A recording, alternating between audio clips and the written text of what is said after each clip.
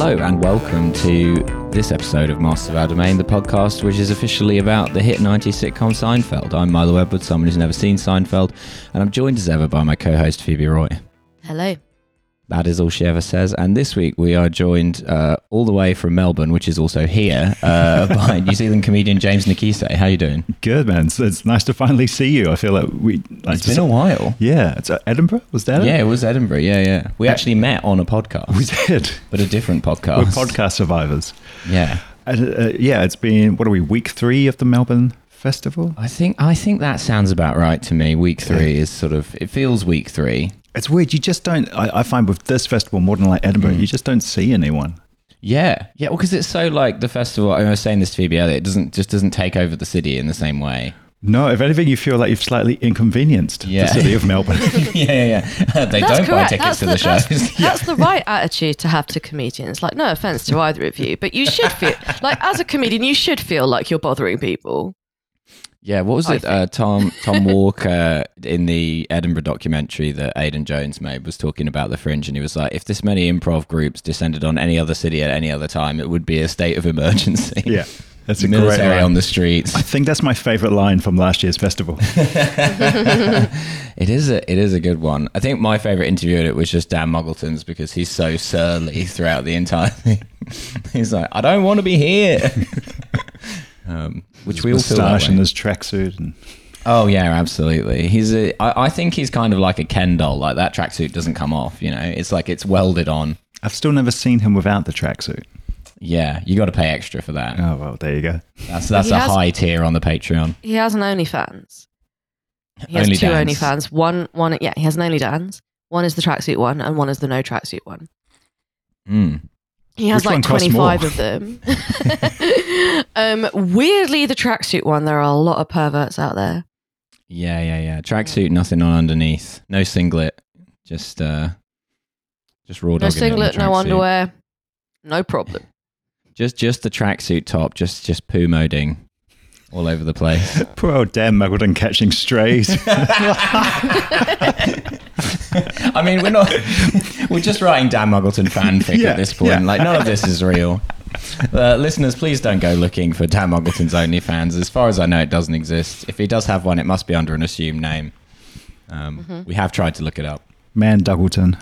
Yeah. Try some spoonerisms. Try some likely nicknames. Moustache Man 69, this sort of stuff. Muggo, yeah, the big mug. That's the classic. What was it we were doing the other day? I referred to him as the Muggledon, and no one got it. That's quite which good. I thought was I thought it was good. Quite good. No, that is good. It was underappreciated in my view. Oh, you're like Van Gogh. That is me. Yeah, got you one cut ear. Your ear off. Yeah, cut my ear off to spite Dan Muggleton. Every time an audience doesn't like your Malala joke, you cut a bit off your ear. Oh man, yeah, we can't. They did like the Malala joke last night, so well, that's good. James is looking at me with real horror in his eyes. So, the Malala joke. I'll repeat it on the podcast for like the 17th time. I might just pop to the bathroom before we watch the episode. Yeah, the joke is I'm talking about that my parents are dead, and then I'm talking about how it made me less sympathetic to when people my age complain about their grandparents being dead. And it's like, they're supposed to be dead, they're grandparents. And I'm like, I feel when people complain to me about their grandparents being dead, I feel like Malala must feel when people complain to her about having a headache. I don't see why people don't get on board with that. Yeah, I know. It's a fair joke. Yeah, there was the origin of this becoming like a running thing on the podcast was that I did it at a comedy club in London, and I was expecting maybe like an ooh or like a kind of like an unsure reaction, but what I got was just stone dead nothing. And I was like, do you not know who I'm talking about? So then I explained about it, and then they oohed it, and I'm like, no, you don't get to ooh it now. You don't even know who she is. It's because he used the full name and it wrong-footed people. So for sort of 3 episodes running, he Milo explained this joke to our guest, and every single time they said it'll be that that people don't know her last name. Every single guest had the same diagnosis of why people didn't like this joke. The uneducated swine of comedy audiences don't even know the full name. Well, it could be any Malala. It's also why. If you use the last name, it could be any Malala. But if you say Malala, like if you were talking about Sting Anderson, people are like, well, what is Sting? We also had, again, we had the exact same discussion about whether Malala is really a mononym now, and then we were trying to think of like the other mononyms that you could kind of trade her in for. We have a good time. We do. And so the episode we're talking about is season 7, episode 13, The Seven. One of the more enigmatically titled Seinfeld episodes. It is enigmatically titled. It also, I don't know if you did this deliberately, but one of the storylines ties in quite nicely with the fact that old Dad Muggleton only ever wears tracksuits. So there's a nice little tie through there. It's all coming together. Do we know whether or not he has more than one tracksuit? Oh, he's got so many. Have you seen them? I went to his hotel room. They're all racked up, man. They've got one of those like open wardrobes without doors in his hotel room, so you just see like a rack of tracksuits. He's got like a Paulie Walnuts thing going on, you know. Have you not seen the Dan Muggleton tracksuit, the one that's like customized? And so the taping, it just says like DM down it 100 times with like little silhouettes of his face. No, I think you can. I think you can probably take from my speechlessness that I have not seen it. No. You know, you've hit it big in comedy when you've got your own personalised tracksuit. It's going to be like the Angus from AC/DC thing, isn't it? Because has he got personalised gear? Well, yeah, I mean, the school. He's got the schoolboy outfit, yeah, but has he got one that says Angus Young on it? Well, I mean, surely. It's a young man's game, though, having that, like, sticking to that. You've got to really pick, if you're going to start young. Yeah. Pick something that'll make sense when you're like a 50-year-old comic. The older you get, the more the school uniform bit feels a bit porny. Well, I mean, same with the shell tracksuit, right? Well, that's why the OnlyFans is so she's keeping that tracksuit. Yeah. She gets some grey chest hair, really grow it out. Again, Dan, if you're listening, you're a fantastic comic, and we have nothing but respect for you. We're just spitballing ideas to take the brand further. Unless you're a listener from 20 years in the future, in which case we were never that close, and we know nothing about those charges. Who? Exactly, yeah. We open with a bit which has I remember what it is now. He's talking about clothes. Something that's had it far too easy for far too long, the concept of clothing. Ever since the Garden of Eden, no one has thought to criticize the concept of clothing. But Jerry Seinfeld's having a bash. And he's like, you know, people get compliments on their clothes, but it's not a compliment for you. It's a compliment for the clothes. And that's why we have clothes, is to get compliments, because you can't get compliments on just you or on like your personality. I think this is a hard stance that I agree with. Actually, I think that complimenting someone's clothes is a cheap shot.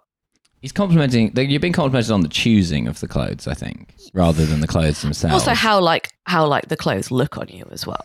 There's a little bit of that. Like you can have like a nice piece of clothing that looks like shit, and a not great piece of clothing that looks good just because you look good.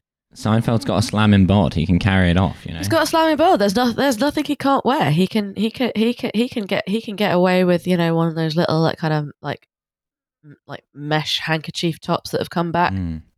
Yeah. Well, there is the Seinfeld bondage photo, famously, where he is wearing basically that. Oh, is it the Rolling Stone shoot they did? Yeah. Where they look like they're going to Berghain. Yeah. And you know what? Maybe they did. There's a lot of cocaine in the 90s. So yeah. There's a guy in there, Jerry. You got to piss on him. Why do you got to piss on a guy? Oh yeah, I pissed on a guy. What if some piss gets in your mouth? What can happen? Exactly. That would be a great Seinfeld episode. I think they should bring it back. Yeah. What for just for a kind of Berghain bottle episode? Yeah, like a reunion They're in Berghain, episode. They can't find each other. Yeah. Kramer knows the bouncer. Insisting that piss is sterile, etc.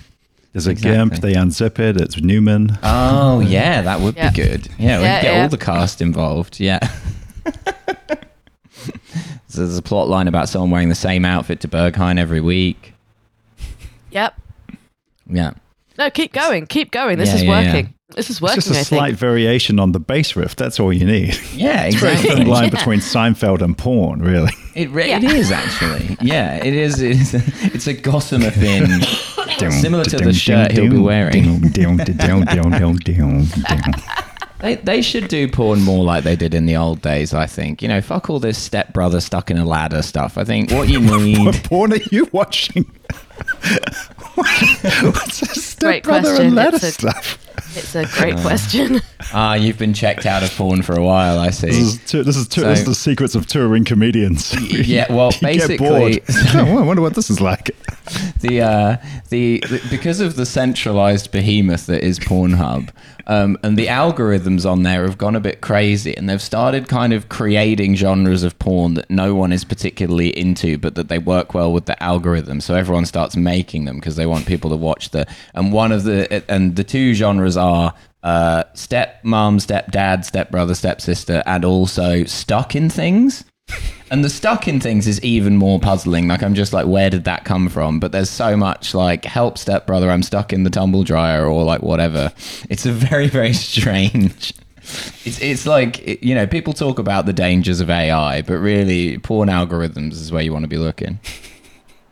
Welcome to a new regular section of the show where Milo describes what comes up on his Pornhub homepage with the assumption that it's exactly the same for everyone, and unwittingly outs himself as do you think I'm going on Pornhub and not in incognito mode? Come on.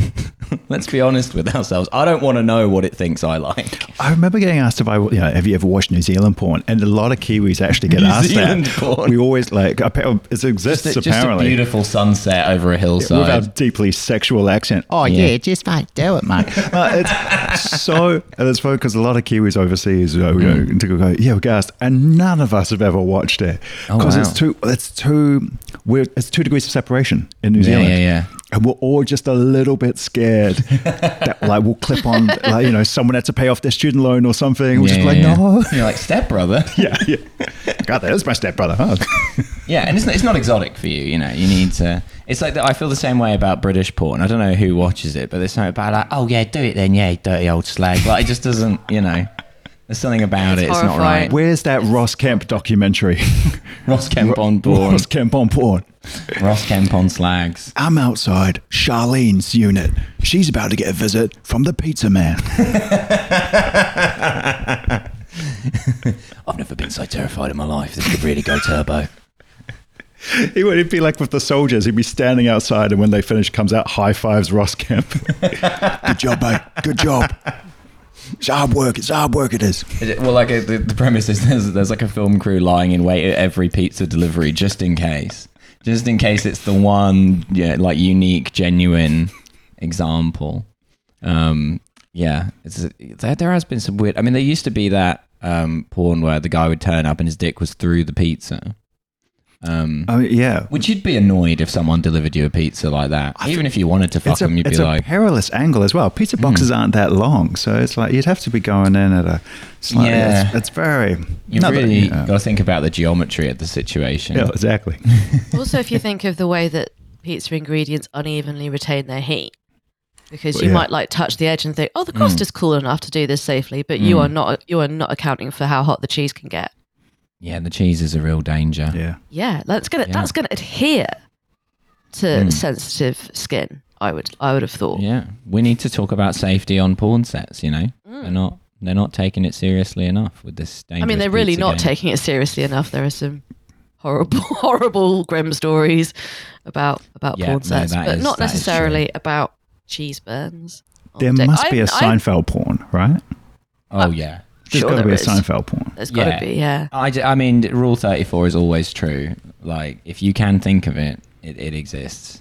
Almost certainly. I mean, I did... Ages ago, I did see a porno where it was like 2 couples having sex, but the focus was like... It'd been clearly very shoddily made because the focus was really excessively on one couple, and occasionally you would just get a view of the other couple having sex as though they weren't really in the porno, but they were just also there. And then at a certain point, the camera panned around and the other couple had finished and they were just eating a plate of scrambled eggs. Now that's porn. That's some good, solid working class porn, that is. Yeah. And at that point, it became art, I think. Yeah. I was like, that is a really interesting directorial decision. It's Werner Herzog's porn. Yeah. Now the couple are finished, depressed, eating eggs. Yeah. It is nothing. The other couple carries on. The eggs He's gone a bit Zizek. Is that your Werner Herzog? That's not right. That's not. Yeah, I've not got a Herzog dialed in. You've not done a study. Yeah, I've only seen the porn parody of Werner Herzog. Yeah.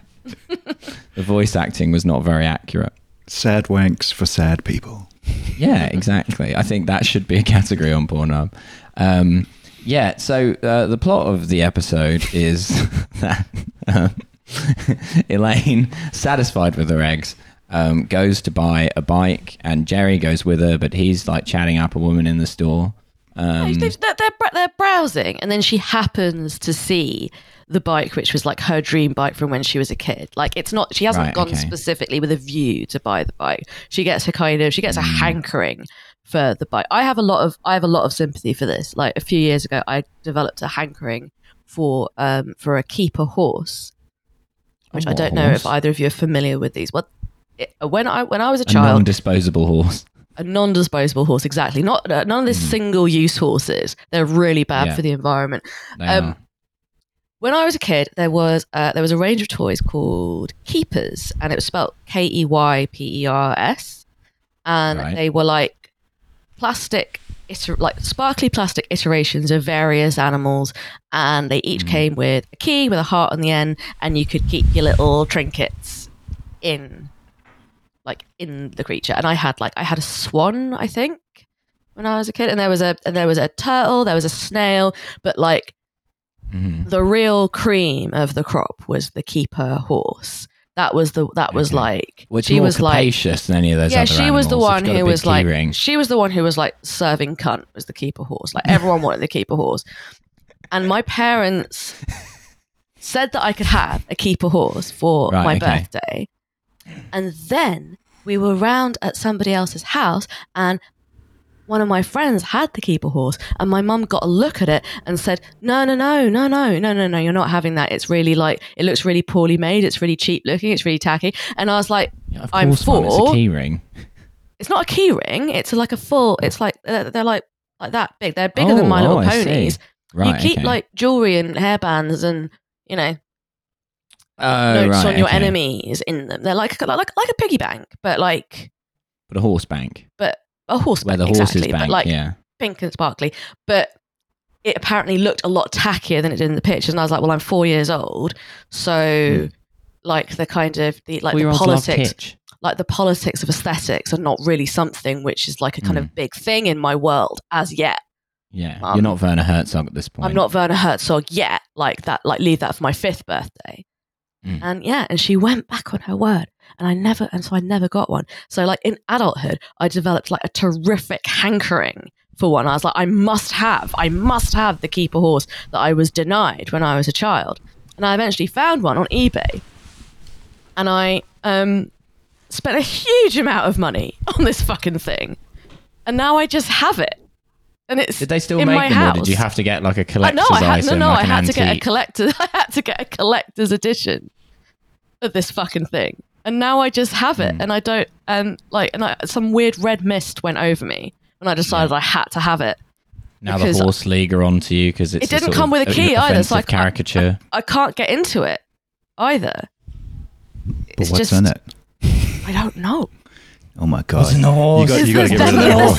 There's something in the horse. There's something in the horse. Like if you're rattling, exactly. But fortunately, they can't get out because I don't have the key. So I've got. There is like this kind of tiny Ajax being like, "I'm gonna come in and sack your city," but he can't get out, unfortunately. Not so fucking Polymertis now, are you, Odysseus? Forgot the key. I'm the son of Oileus. I'm the bad Ajax. I'm gonna get you, etc. But never confuse the two Ajaxes. They're tiny, so I'm not scared of them. Right, not scared of them anyway. Well, and they can't get out. Ajax, son of Oileus, famously the smaller of the two. So yeah, the oily one. Yeah. Slipping through the fences. Some real Iliad content here for our classically educated fans. Yeah. Ajax Telemon, big fella, could have been Samoan, you know? So I have a lot of classical listeners going, nailing it. They're fucking nailing this. Fucking nailing it, yeah. This is one guy. Yeah. This is why I've got like a tiny, tiny Odysseus that lives in my house, because he was the only one who was smart enough not to actually get into the horse. Yeah, we told you his name is No One. Exactly, yeah. Little sneaky guy. So now I have this pink sparkly plastic horse, which I don't want to say how much it cost me because it's very embarrassing. It is an embarrassing quantity of money. Like, have a figure in your head, right? Yeah, and make it more embarrassing. That's roughly how much. Is it rent level embarrassing? It's not rent level embarrassing. Certainly not in London. Was it? No, it's not London rent embarrassing. It's like, honestly, it's nowhere in the UK rent embarrassing. It's maybe potentially... Anyway. Jerry and Elaine are in the shop. She decides that she wants this bike. She's trying to lift it down. Jerry refuses to help her because he's busy flirting with this woman, which, you know... This is a category error on Jerry's behalf, by the way. Mm-hmm. It really, really is. Because if someone was chatting me up and I saw him snaking his friend in order to do that, I'd be like, nah, small time behavior. Doing heavy lifting, it's sexy, small time behavior. You know? Not just that, but like just having some sign of being a kind of decent person. Yeah. Sorry. In answer to your question before, not rent embarrassing, but grocery money. Okay. All right. Yeah. We're in the ballpark here. And like not the kind of the big shop taking down two different tins and being like, this one is 95, this one's £1. Like not that kind. Like a nice grocery shop. Like going to Waitrose. Picking up some bits. You're getting that. Shop. You're getting that finest pasta because it's better. Yeah, it is. Yeah. It is better though. It is just the big rigatoni with the slight dusting of the 00 flour on it. Regret to inform you that bronze cut. It's good. Yeah, it's good. It's good. This is a Pappardelle bitch right here. Don't you forget it? Yeah, that's right. This is a category error off Jerry, because letting Elaine struggle with the bike. It's not alpha. It's not alpha of him. No. So the bike. This is the sign of someone who does not fuck. And then she can't get out from under the bike, as though it's like a car. It's like, Elaine, this is a child's bike. Come on. What if he helped her though and maintained eye contact with the lady while he's helping it? That's somehow like creepy. The Terminator. Right? Yeah. It's like, oh no, that's good. No. I agree. Like in terms of like, okay, let's set up like a kind of pyramid of acceptable behavior here. He should have said, "Would you excuse me for one moment?" Gone to help his friend, then come back. Eye contact at any point is gonna despoil the interaction. Yeah. Zuckerberg style eye contact throughout the whole procedure. That's what women want, you know. Then Elaine gets this kind of crick in her neck. She's doing like the comedic neck tilt for the first bit of the episode. We get a scene at Jerry's apartment where Kramer is making himself a big sandwich. And then Jerry doesn't have the mustard that he likes, so he abandons the sandwich. And then Jerry's like, "Well, hang on a minute. I'm not happy with this arrangement where you just come around here and like waste my food." And so Kramer says he's going to come up with something. And then he gives Elaine offhandedly says, "I would give the bike to anyone who could get rid of this pain." And then Kramer gives her a sort of impromptu shiatsu massage, come like chiropractor neck twist thing. And she's sort of magically cured. And so then Kramer's like, "Send the bike over whenever you want." And then Elaine's like, "Wait, that wasn't a deal. That's like a hyperbole." But Kramer's already left. You know, he's laid down the law. He's a man who lives by code. He's like a Ronin. Mm-hmm. He's very, very literal. This is not the first time his friends have bumped up against Kramer's extreme literalism. Yeah, so Kramer ends up taking the bike. Elaine's not very happy about it. Meanwhile, Jerry's going on some more dates with this girl, and she's wearing the same dress as before. And Jerry's kind of intrigued by this, or rather perturbed, probably more accurately. I think at first he's intrigued, and then it becomes perturbation. Yeah, I think he is constantly walking the fine line between being perturbed and being intrigued. with every sort of aspect of his life. It's the kind of thing I might notice, but I would be unlikely to particularly factor it in. Unless it seemed dirty. I think it depends. James, what do you think of this? I think if it's like a kind of particularly eye-catching dress, and it is an eye-catching dress because he makes a big thing out of it, and because he says it's like a superhero costume, which it kind of is. It's black and like white, top and bottom. It's like the kind of dress they would use in a deodorant commercial. Yeah, kind of. I feel like the more important issue is how hot is the person in the dress. Okay. Because if I'm a stand-up comic and they're a stunning woman, wear the same dress. Yeah. I'm asking. No, I'm not, I mean, there'll come a point where I don't bring up the dress because I feel it might be your own dress and I don't know the background yet.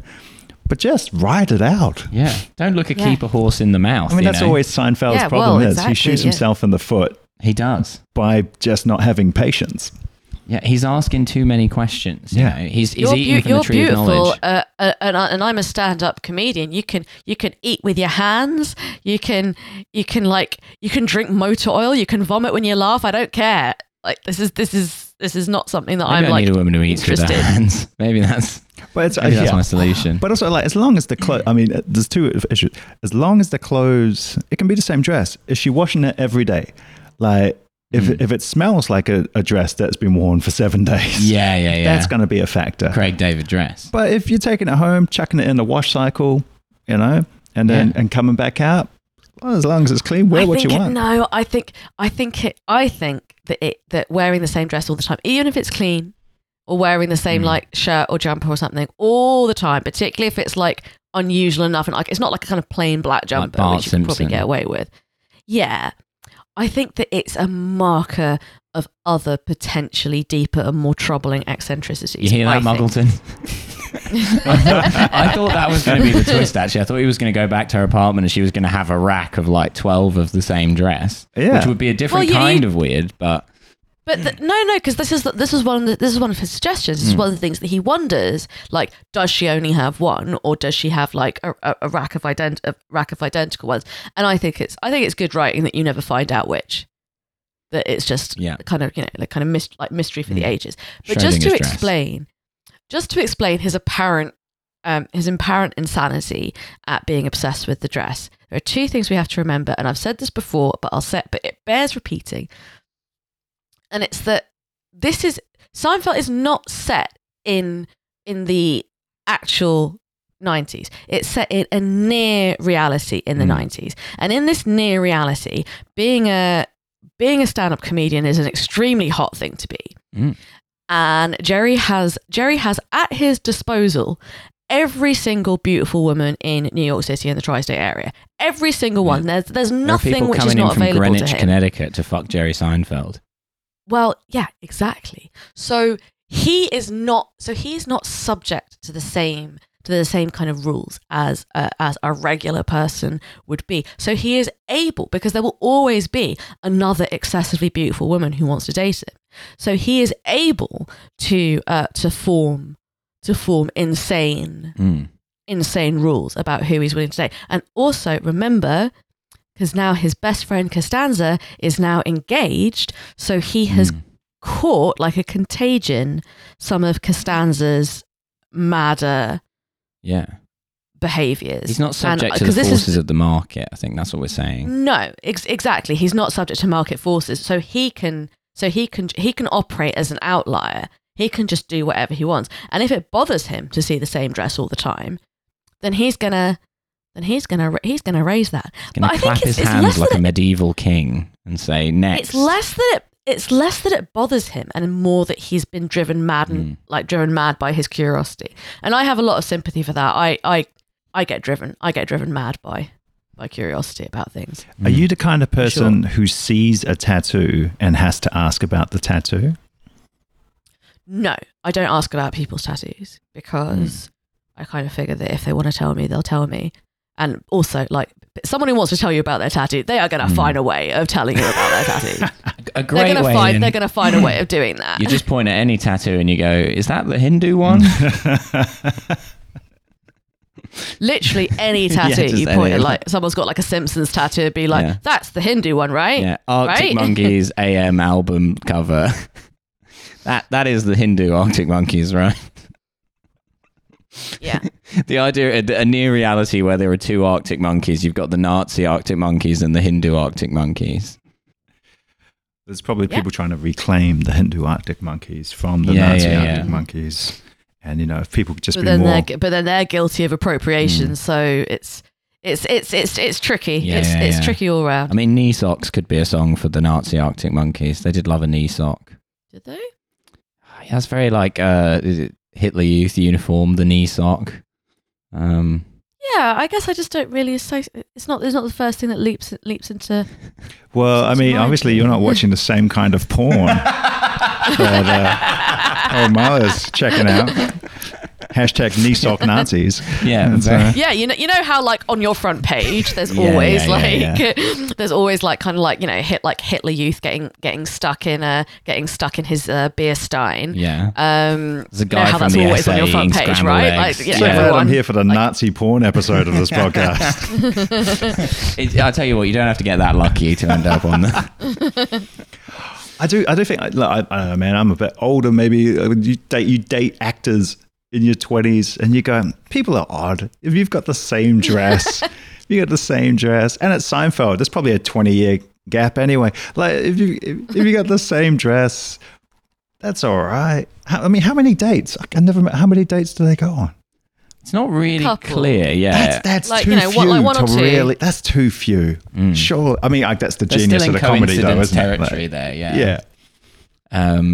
Yeah. Oh, no, I would want to know. But I think the crucial taxonomy here is you're a woman. I think because a man is quite likely to, if you go on 2 dates in like a 7-day span, to have like accidentally worn the same outfit. My ex had a dress. Oh, no. My ex had a dress called the man-eater dress. Right. Okay. And it was like, she got it from Nelly Furtado. I think so. It was around the same time, and all her female mates, they had like a man-eater dress. And she used it on me, and I wasn't like, I wasn't prepared for it, and I was like, just wear that dress again. Like, she looked stunning in it. The big guns. We could have gone on like 5 dates, and she could have only worn that dress, and I would absolutely have been fine with it. Okay, right, all right. Let's do some anthropology here. What you're talking about is the lucky dress.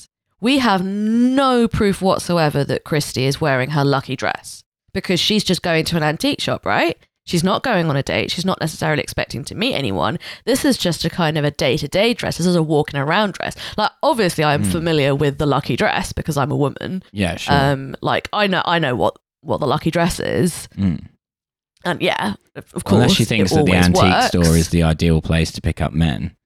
Yeah, maybe. It's interesting that she doesn't assume that Jerry and Elaine are there together, considering going to an antique shop. Well, when he doesn't take the bike off the wall, she's like, yeah, maybe true. she's fishing. Maybe she's more nefarious. The way is clear. Yeah. The way is clear. She's trapped under the bike. I can go in.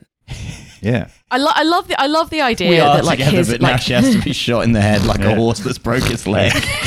Yeah.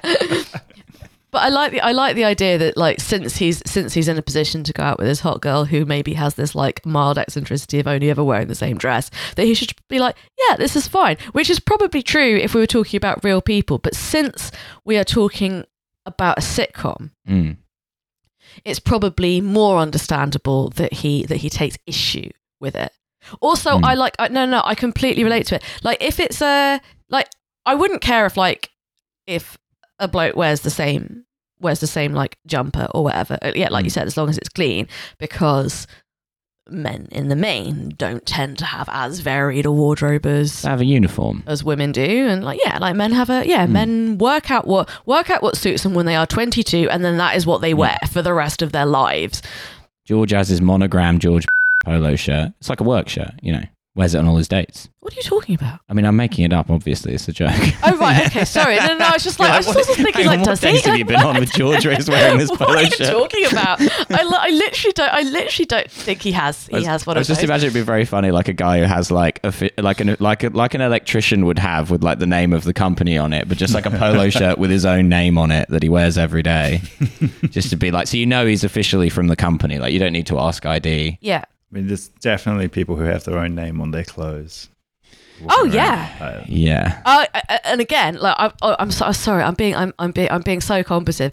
I'm a big fan of the monogram. Like maybe not on like your regular clothes. Like I probably don't have any kind of like dresses that just say Phoebe on the like on the front there. Yeah, because Phoebe's facing forwards right now. You can't see the huge PR on the back of her top, but it is there. Yeah, I've got monogram pajamas. I've got a monogrammed pen.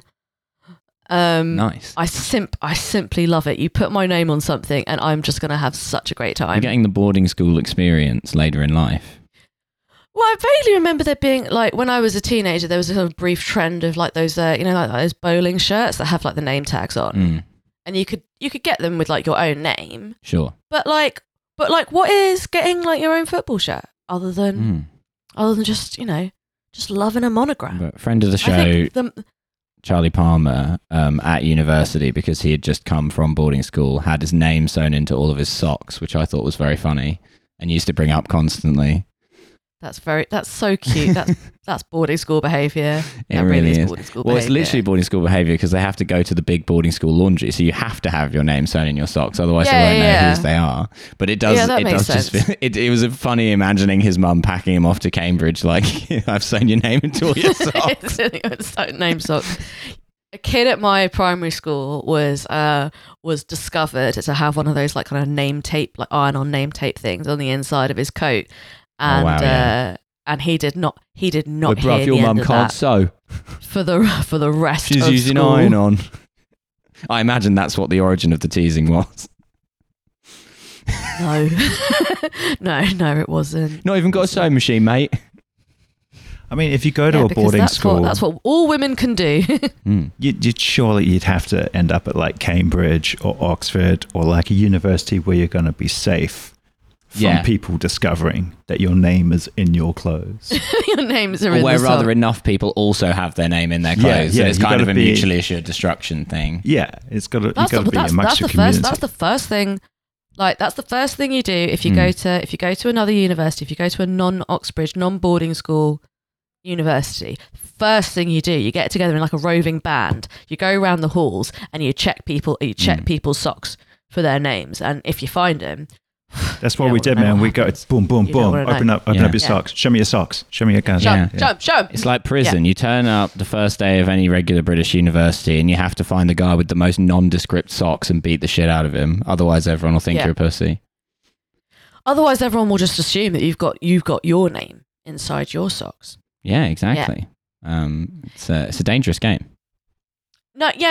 Jerry is obviously being mental. Of course he is being mental. But like I said, I definitely develop curiosities about things which are kind of basically insoluble mysteries because you can never find out the answer. But like I'm just like desperate to know about so many things, and I would definitely. Particularly they've only been on a few dates. This is a relationship which basically means nothing to him and which he can very, very easily blow up. I can absolutely imagine blowing up a relationship I didn't care about in service of an insane curiosity. I met a very beautiful young woman after a comedy gig when I was new in comedy, and all the other older comics were like throwing me at her. Like you got it, mate. You got, It was like a line out. Yeah. Men in comedy. Ooh. And I have a couple of tattoos, and she's like, I have some tattoos. Like great common ground because I had no idea how to talk to women because I went to an all boys high school, and so you just show them your markings? Yeah, absolutely. Like dogs, it's like ink.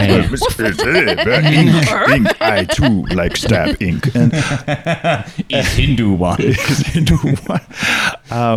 And she went, oh yeah, I've got like I had a tattoo. Well, I still have it, and it's quite an embarrassing one. But she had it's like I've got a clothing label. tattooed on me. I was like, oh, that's interesting, and it was. It's kind of interesting. And she had as a tramp stamp as well, just above her bum. And she shows it to me. The clothing brand, I don't know if you have it in the UK. Okay. It's a surf brand over here, and it's called Rusty. No. Ooh. Yeah, no. That exists here. Yeah. Is it? Okay. It's like, excuse me. It's like it's quite hard to get hold of. Like, yes, quite elitist. It's like one of the ones that you have. Like you have it in like a kind of in like skate and surf shops. Like there will be like keep a horse, a rack. Yeah, there'll be like a rack of like Rusty clothes. But yeah. And I used to have a Rusty zipper. So, so on the one hand, she's got like she's trying to show that she's hardcore into that life. On the other hand. Yeah. She just has the word Rusty above her ass. And, like a warning. Yeah, and I totally Seinfeld. I was like, wow, that's really cool. And then I just kind of removed myself, and all the other comments like, what are you doing? What are you phoning? And I was like, nah, man, big. Like, if I'd known about the language of yelling into your earpiece. Yeah, you're screwing this up. You're screwing it. If we'd had the language of like red flags and green flags back then, I would have just pulled a small red flag out of my jacket or something, and be like, red flag. No, it's Rusty above her ass, guys. I'm sorry. It's an ick. My old housemate had a girlfriend who had a Homer Simpson tattoo. Oh no! And oh god, even just thinking about it is slightly unpleasant. It was what iteration of Homer Simpson was it? Oh god, it's so horrible. It was Homer's face turned sideways, and are made to look like Homer's a vagina. Mouth. Yeah. Not made to look like a vagina. No. Around her vagina. No. Oh, that's meth. That's definitely meth. So yeah. So round. So if she moved her legs, then it looked like Homer Simpson was talking. Oh dear. Oh dear. Marge. I mean, a good bit for like one time. Is this as a temporary tattoo? A good bit. Milo, is this a bonus or a free? I think it's a free. Okay, I'm not going to tell the rest of the story. Then I'll tell you off mic. I will tell you the story. How much worse does it get? Yeah. This is a. You've got to be paying for our content if you want to hear the rest of this story. You haven't heard the part where it goes dope. And it's like, oh, that's it. Yeah. A tattoo that makes it look like when you're fucking, you're being sucked off by Homer Simpson is a. Concerning. Well, it'd be like when you're going down, you'd be making out with Homer Simpson. Yeah. That's very confusing. Which makes you gay as well. So maybe that's something. Maybe that's something worth. Actually, maybe that's something worth thinking about. Yeah, like what is your feeling on like people asking you about your tattoos? Like if people ask me, I don't care. I don't mind. Like it makes no. I don't mind explaining them. Like I feel like if you don't want to explain them, then maybe don't have like your inner thoughts, feelings, parts of your life, physically drawn on your body where people can see them. If you don't want people to ask about them, but some people really don't like people asking about them. So I don't know what your vibe is. Different cultures have different things on ink. Like in the Pacific, where and I only really speak for Samoan culture, but the idea is that the tattoos are always there, and the tattooist, because we have cultural tattooists, right? They're just drawing the tattoo out, and so they're carving out what's already there. Oh, okay. Doesn't quite explain the Bacardi bat on my shoulder, but but I am an alcoholic, so maybe they know. You are part Cuban. Yeah. And I look it at least. Yeah, I think even Cubans would be like, no, that's the Rusty of alcohol. Why would you have that? At least get Havana Club, Yeah, exactly. Be classy. Yeah, the non-Gusano but I think, but I don't dress to show any of my ink. Sure, yeah. Well, I think you're right. I think it's the ones who have got like singlet and the big thing, and they're like, this actually is part of my journey, and it unlocked my deep love of Homer Simpson, and should see why I've put Spider Pig. Oh God!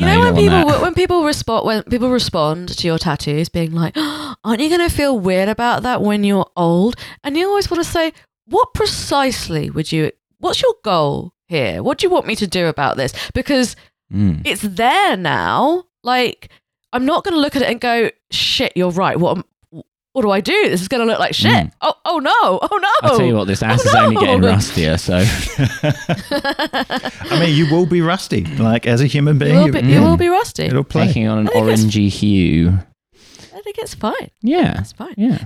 Did you know that if you have tattoos, if you get them done in certain parts of the world, you can't have an MRI because of the metal content of the pigment. That seems not ideal.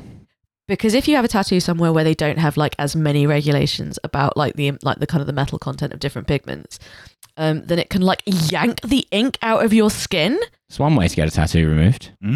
It's one way to get a tattoo removed, but then again, it's really hard to get an MRI. So yeah. Kind of sort of weighing it up. Just get a friend with a magnet and just be like, magnet, bottle of whiskey, something to bite on, and just get them to just draw it out. Biting down on the Homer Simpson plush toy.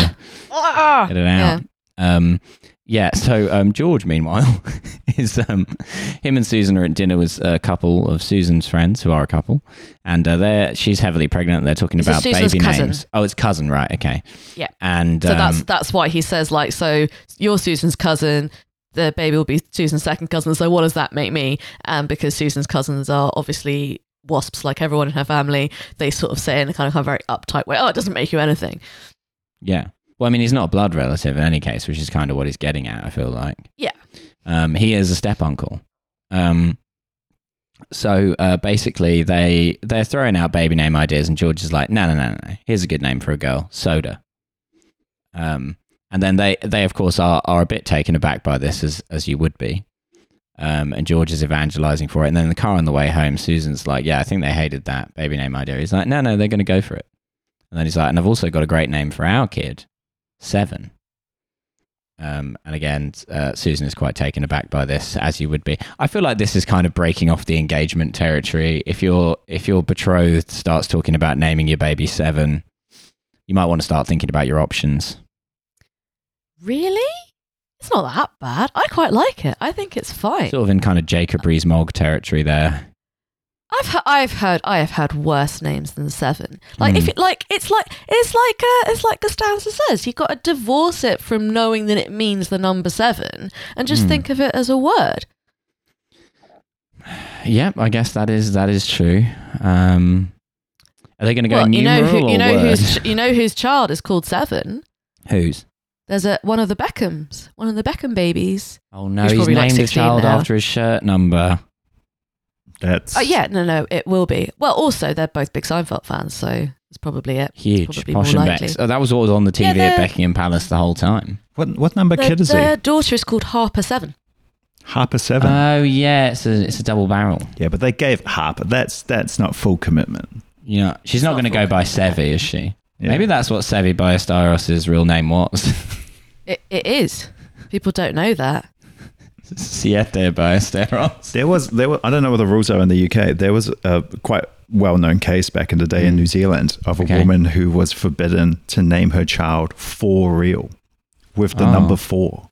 Oh, nice! Like an energy drink. And they interviewed her, and she was like, "Yeah, I want to have 3 kids, for real, for sure, and forever."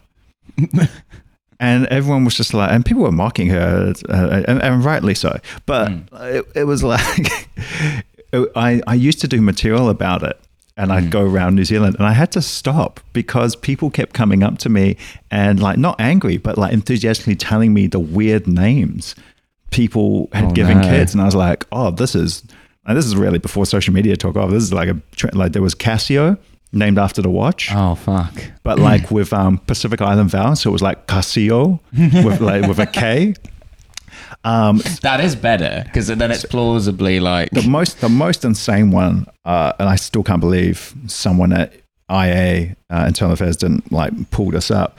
But it was a woman who'd had twins, and one was called FUSH, and the other one was CHUPS. Fuck chops. Fush and chops. Fush and chops. Oh no. And I was like, that's a lie. And they showed me like the driver's license things. And it was like, you have baby driver's licenses in New no, Zealand? no. Like they're That's like what the film Baby adults. Driver is about.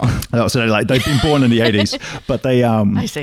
But like the middle name. So he went by Martin because the middle name was like Fush Martin, and I was like, how?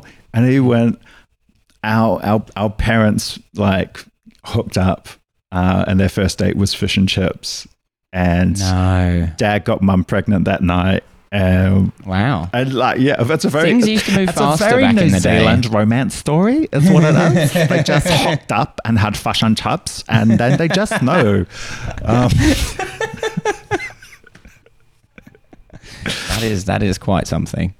Something to really mull over for a number of days, I think. Long after the podcast finishes, I will be considering the twin babies. But they're kind of like a Castor and Pollux for our age. Yeah.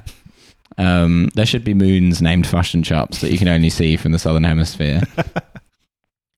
Right, so like, okay, so fine, you're not going to get on board with me that Seven's not a bad name. Fine. But like the whole name giving thing, like I think I'm going to find it like basically paralyzing if I have a child, because like naming anything, like there's always carrying a risk that you're going to get sick of the sound of the name you've chosen, right? Yeah. So it's like, tough. It's a big responsibility. how are you going to do that with your own child? Yeah. Like I know people who let their child name a pet, and then they're stuck for the next 15 years with this fucking stupid name that the child has given the pet.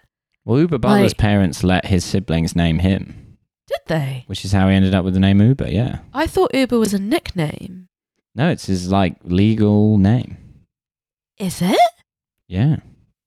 Oh, I did not know that. I could have sworn he told me that it was a kind of childhood nickname.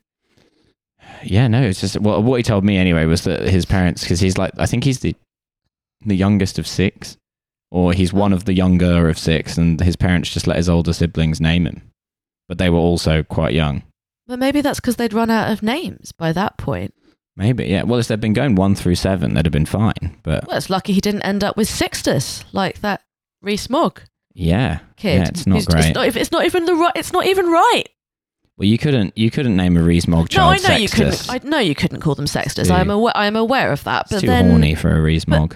But then. Don't. And it rhymes with sex pest. It's just playground suicide. Yeah, it really is. Have you ever encountered Jacob Rees-Mogg? I haven't encountered him. No, not in person. No. I'm familiar with the ghoul of Westminster.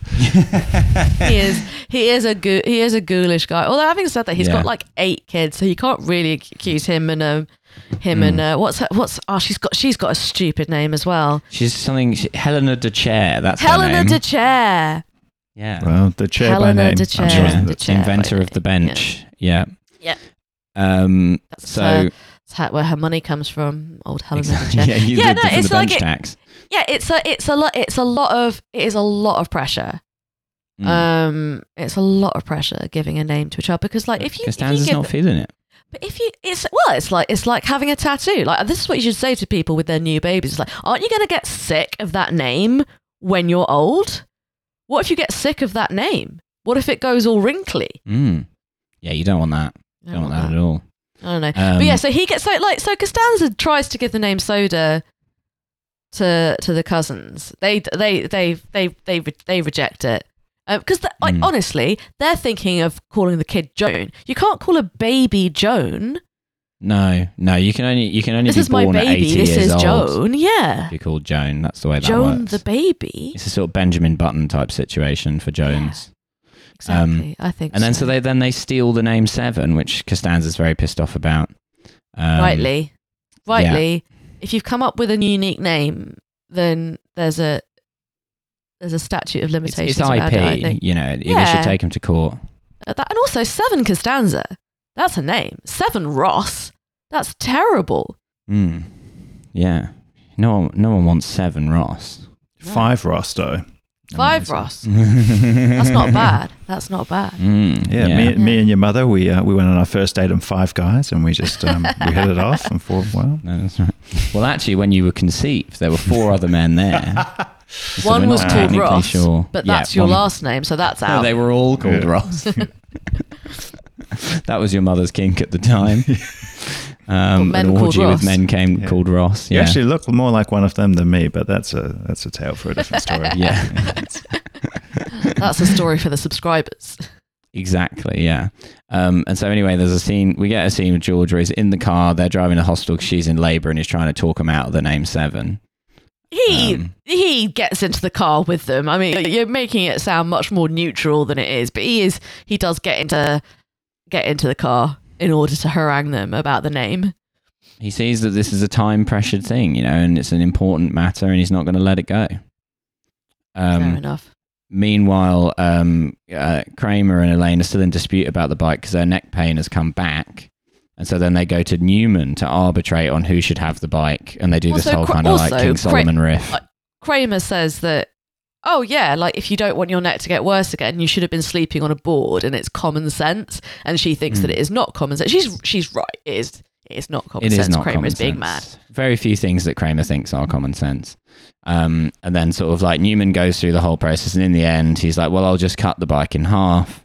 And then Elaine is like, fine, just destroy it. And then Kramer's like, no, she should have the bike. And then so he gives it to Kramer. It was a well flag posted King Solomon bit. Yeah, very, very Solomon. Yeah. And that is, so then Kramer ends up with the doesn't he even go, you are very wise? Oh yeah. And then, just get if you get the back half of the bike, unicycle, you've still got a bike. I mean, you have to be kind of weird about it, but it's, you've got to be that guy though, haven't you? You got to be a lateral thinker in this situation. Anyway, so then Kramer ends up with the bike, but meanwhile, Jerry, because Kramer instituted the system where everything that he takes out of Jerry's fridge, Jerry puts on a sort of tab for him. Jerry adds up his tab, and Kramer doesn't have the money for it. And so then he sells the bike to Newman to get the money to pay Jerry. Elaine sees Newman on the street riding the bike and sort of attacks him.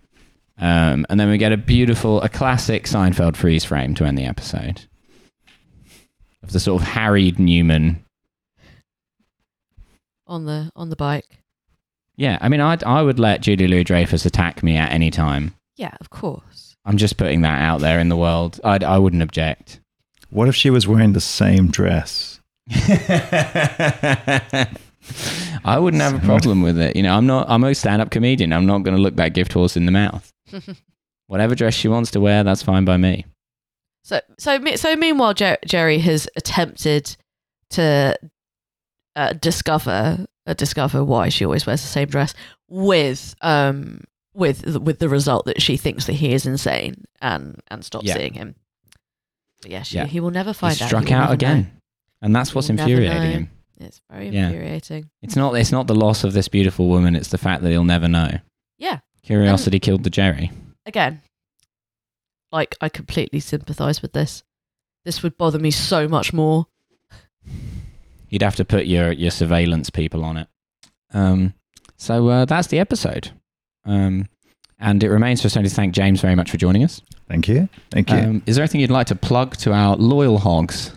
Look, I think the main theme of this episode has been if something's, if there's a curiosity you've got and if it's winding you up, you've got to do your best to explore it. Absolutely. To that end, you probably want to subscribe to the paid content to be able to find out the rest of that Homer Simpson story. Absolutely, yeah. I think I'm going to have to subscribe now. Very generous of a guest to plug our own show. That's as a listener. That's good. If you're a sports fan and into rugby, I have a podcast called Fair Game, which is about the Pacific rugby nations and their intricate dealings with World Rugby. Oh, okay, interesting. And if you have mental health issues, I have a mental health podcast called Eating Fried Chicken in the Shower. Okay, nice. I tell you what, I bet we've got a lot more listeners with mental health issues than we have who are into rugby, just eyeballing it. Potentially. That's based on the content of the show. That's potentially the case. You know what, there could be some for both. You never, I mean, in New Zealand, it's pretty common ground.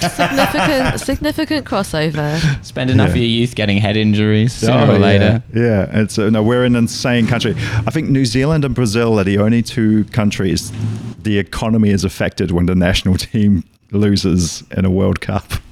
That does sound about right. Yeah, we're absolutely out of it. Now all you need is a sickly prime minister, like a guy who's in the hospital every week, and then you'll be the Brazil of the South. Well, look, I think we're still in recovery from losing Jacinda. I think we're still, as a nation, we're just like, we're still grieving on that. The problem is she kept wearing the same dress to office every day and slowly lost the voters. Yeah, Jerry Seinfeld commands a powerful voting bloc on the South Island, and she lost it. Yeah, you need the sick man of Australasia. That is right. That's what you're after. Jair Bolsonaro, but with the Pacific Islander vowels. There's probably out there. I'll probably get some listeners going, actually, I think you'll find this dictator in Vanuatu.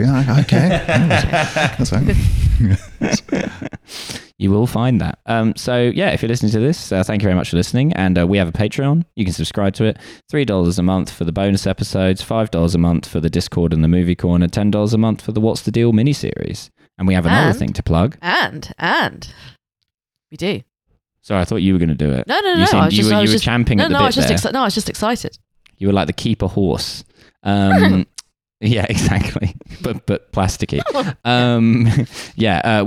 Me, Phoebe, and Patrick Wyman have done a new podcast series all about HBO's Rome. We talked about, it's a 12-episode series. We talk all about the first season of Rome. It was a lot of fun.